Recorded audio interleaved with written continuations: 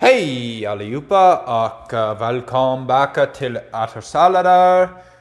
Jag heter Austin Crosby.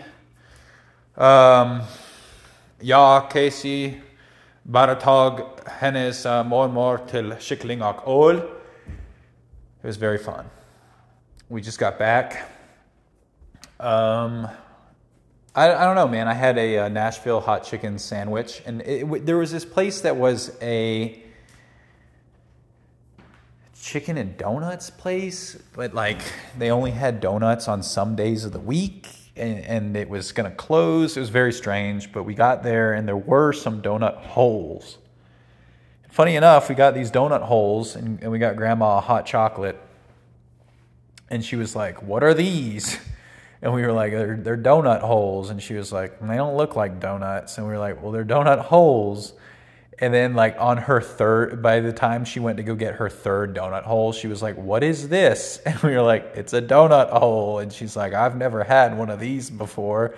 And then she ate it. She's like, that's good. It's pretty sweet. And we're thinking like, yeah, you just ate two of them a minute ago. But it was fine. It was whatever. And also we had some chicken Cobb salad, which was pretty cool. And then we went to a little brewery around the corner, and they were doing bingo. And we sat and hung out there for a little bit until last call, and then we took her back. Jag lärde mig ett nytt ord idag. Tuttnulla. Tuttnulla. So you should look that up. Tuttnulla, or just maybe there's one L. Tuttnulla. And you would say like, jag tvättar en svensk kniva med storbröster och säger, hej, jag heter Austin och jag vill ha tuttnulla dig. Tuttnulla dig. Vill du gå till hem och tuttnulla med mig? That's what you'd say. I don't know. I do get very frustrated.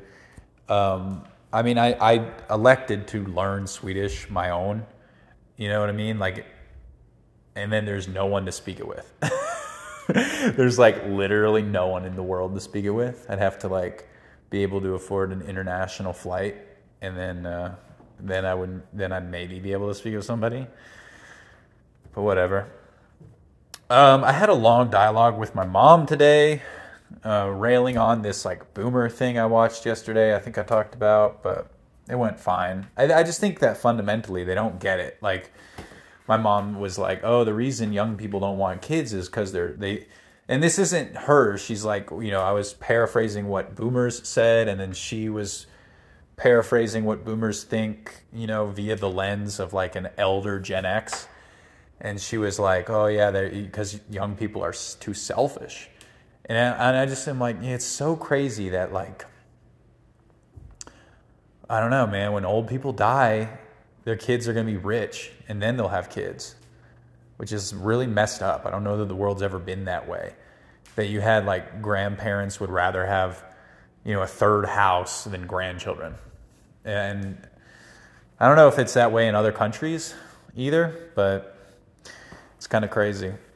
And then it came down to a big talk about paternity and maternity leave. That like, why can't America be the best in the world when it comes to things like maternity leave or mandatory paid time off for employees and stuff like that?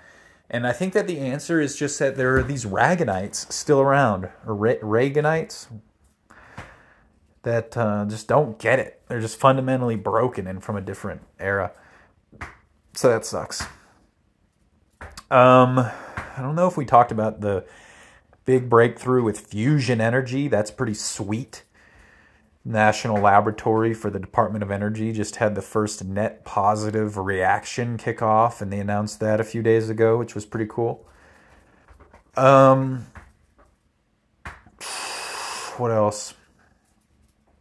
There was this post on Reddit today of someone in the UK that said that their energy bills are £400 a month, but then they still posted pictures of their windows with ice on them, like frozen on the inside from condensation.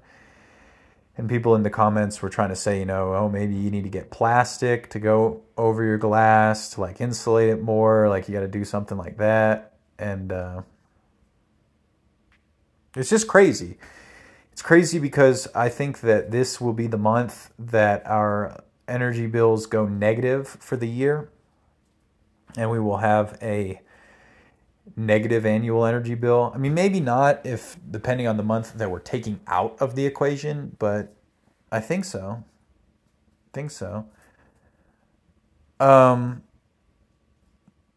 Yeah, I don't know, and just to think like that's so unfortunate. I mean, there's all these pieces coming into play.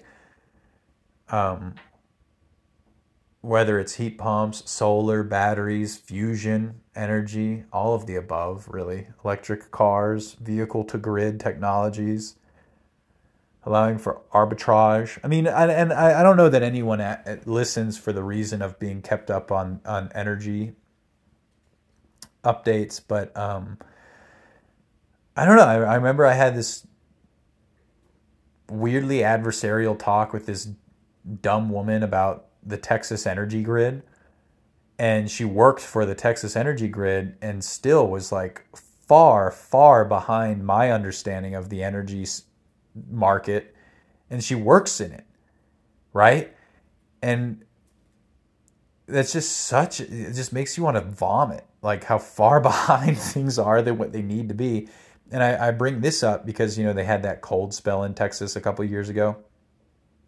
And that was like catastrophic for them because they were so ill prepared. But one of the things that was blamed for it in that dialogue and in others is that they have an open market in Texas, and other places do as well. The UK comes to mind, and I had just been talking about them a minute ago.